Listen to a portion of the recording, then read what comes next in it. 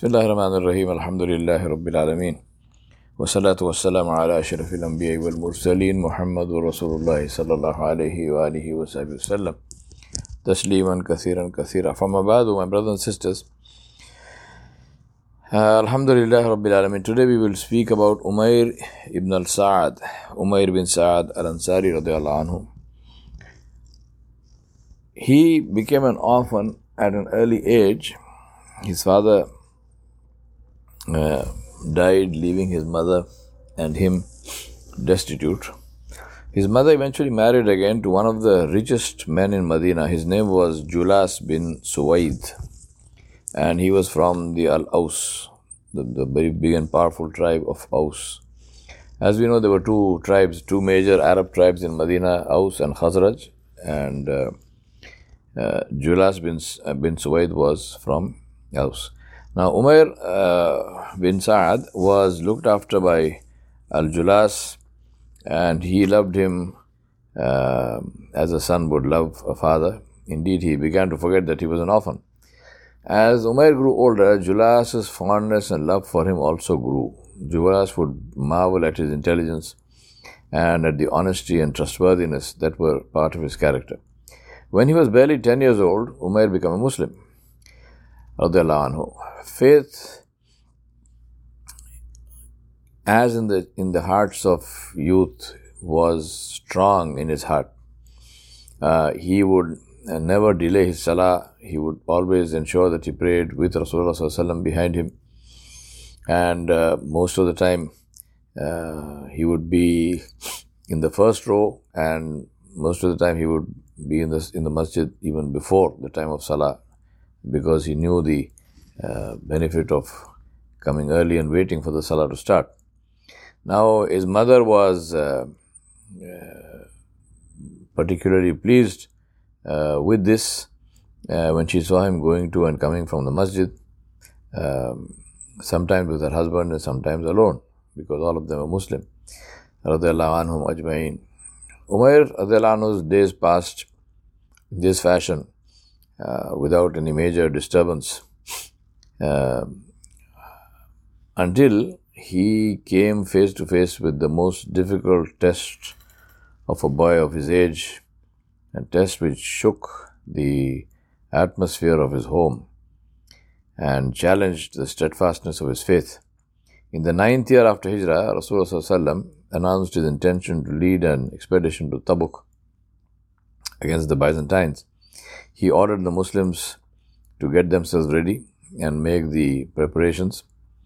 Usually when Rasulullah ﷺ would go on military campaigns, he would not give precise details, and he would set off sometimes in a direction different from his intended destination, and then he would change.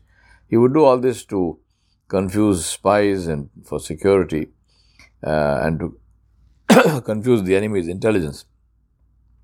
This he did not do when announcing the expedition to Tabuk. And this was perhaps because of the great distance to Tabuk from Medina and the enormous difficulties that were expected, as well as the overwhelming strength of the enemy. The preparations needed to be extensive, and in spite of the fact that summer had set in and intense heat had set in, which means people were they were suffering from heat and dehydration, so they were exhausted and not energetic. And also the fact that the date crop had to be harvested. Despite all that, the Muslims responded enthusiastically to the call of Rasulullah ﷺ and busied themselves in preparation for this campaign. Now, there was, however, a group of munafiqun, hypocrites, who were against this. They were critical of the expedition. They tried to weaken it, and they tried to weaken the resolve of the Muslims. And they even ridiculed and made fun of Rasulullah ﷺ in their private gatherings. One day, shortly before the army was due to set out, the young Umair bin Sa'ad returned home after Salah. And he was full of excitement. He had just witnessed the great generosity and the spontaneous spirit of sacrifice that Muslims were displaying in preparing for the expedition. Rasulullah was raising funds, and he saw the women of the Muhajirun and the Ansar donating the jewelry and their ornaments to buy provisions and equipment for the army. He saw Uthman bin Affan radiallahu anhu handing over a purse containing 1,000 gold dinars to Rasulullah, and he found Abdurrahman ibn Auf radiallahu anhu carrying on his shoulders 200 awqiqa of gold and placing it before Rasulullah. Indeed, he even saw a man trying to sell his bed in order to purchase a sword for himself.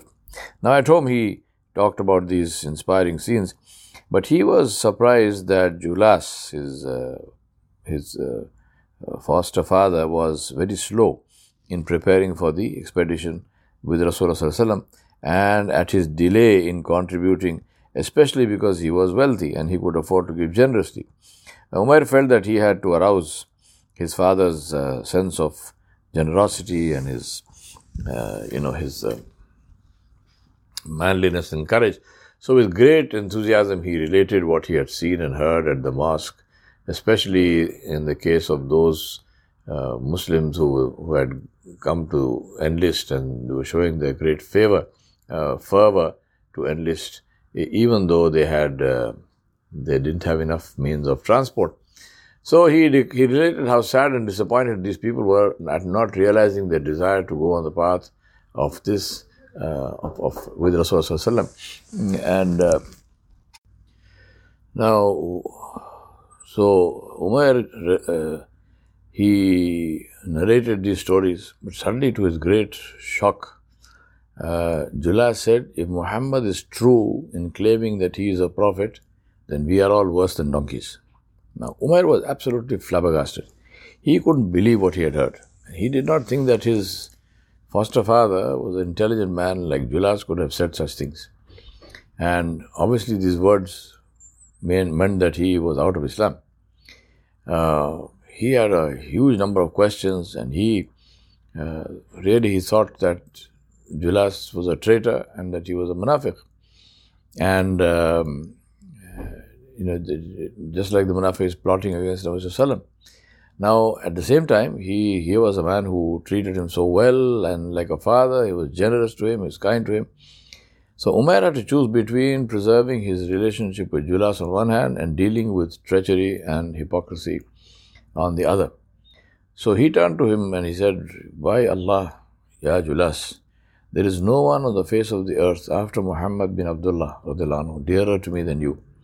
You are the closest of men to me. You have been most generous to me. But you have uttered words which if I should mention them, will expose and humiliate you. If I conceal them, I will be a traitor to my trust and destroy myself and my religion. I will therefore go to Rasulullah and tell him what you said. It is up to you to clarify your position. So Umar radiallahu anhu went to Rasulullah and he told him what he heard from Julas. Rasulullah asked him to stay with him and sent one of his Sahaba to call Julas. Julas came and he greeted Rasulullah and he said Salam. Nabi Sallallahu asked him, what did you say that Umair bin Saad heard? And he mentioned to him what Umair had reported.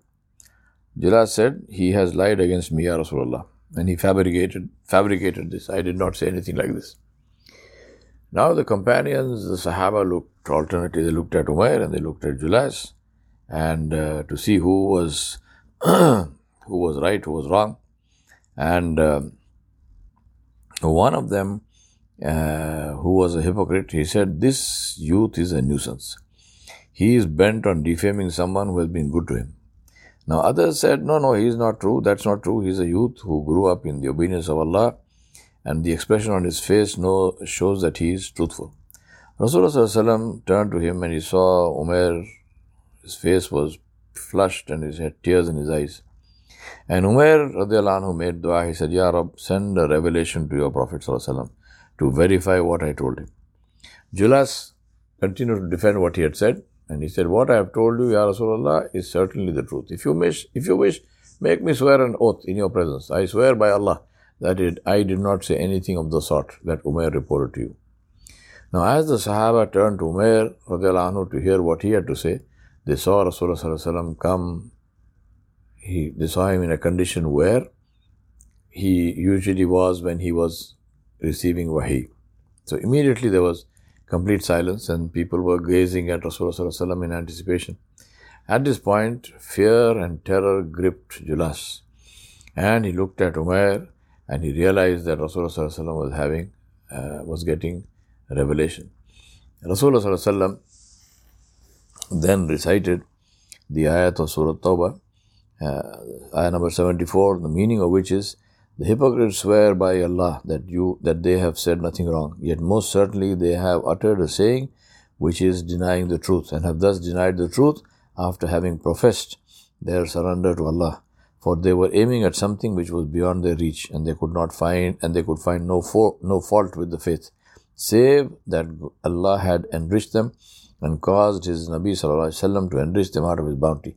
Hence, if they repent, it will be for their good, but if they turn away, Allah will cause them to suffer a grievous suffering in this world and in the life to come, and they will find no helper on earth and nothing to give them support and succor.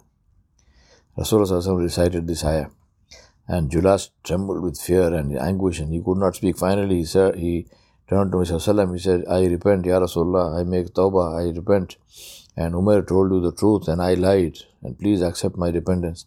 Rasulullah turned to young Umair, and Umair's face was wet with tears, and he had a big smile on his face, and Rasulullah took his ear and in his hand, and he said, young man, your ear has been true in what it heard, and your Rabb has confirmed the truth of what you said. Julas returned to the fold of Islam, and then after remained a good Muslim. The Sahaba realized by his generosity and good treatment of Umair that he had reformed. Whenever Umair was mentioned, Julas would say, by Allah, may Allah reward Umair with goodness on my behalf. He certainly saved me from kufr, and he preserved my neck from the fire of hell. Wa sallallahu ala nabiyil kareem wa alihi wa sahbihi ajma'in bi rahmatika ya arhamar rahimin.